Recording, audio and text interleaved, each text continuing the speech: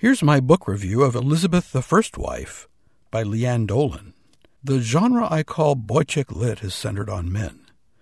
Chick lit, like Sex and the City, is relationship games for women. Sometimes I read chick lit to see what our better halves are thinking. Elizabeth the First Wife is about Elizabeth Lancaster, a Shakespeare scholar from Pasadena, who was recently divorced from a famous Hollywood boy toy. He barges back into her life to ask her to coach him in a production of Midsummer Night's Dream, which he hopes will help him shake his reputation as an empty-headed hunk. As they prepare to do the show at the Oregon Shakespeare Festival, real-life lovers chase each other ridiculously around the maypole of both serious and casual relationships. Men, you might read Elizabeth the First Wife to find out what they think, but if you think you'll get a clue, think again.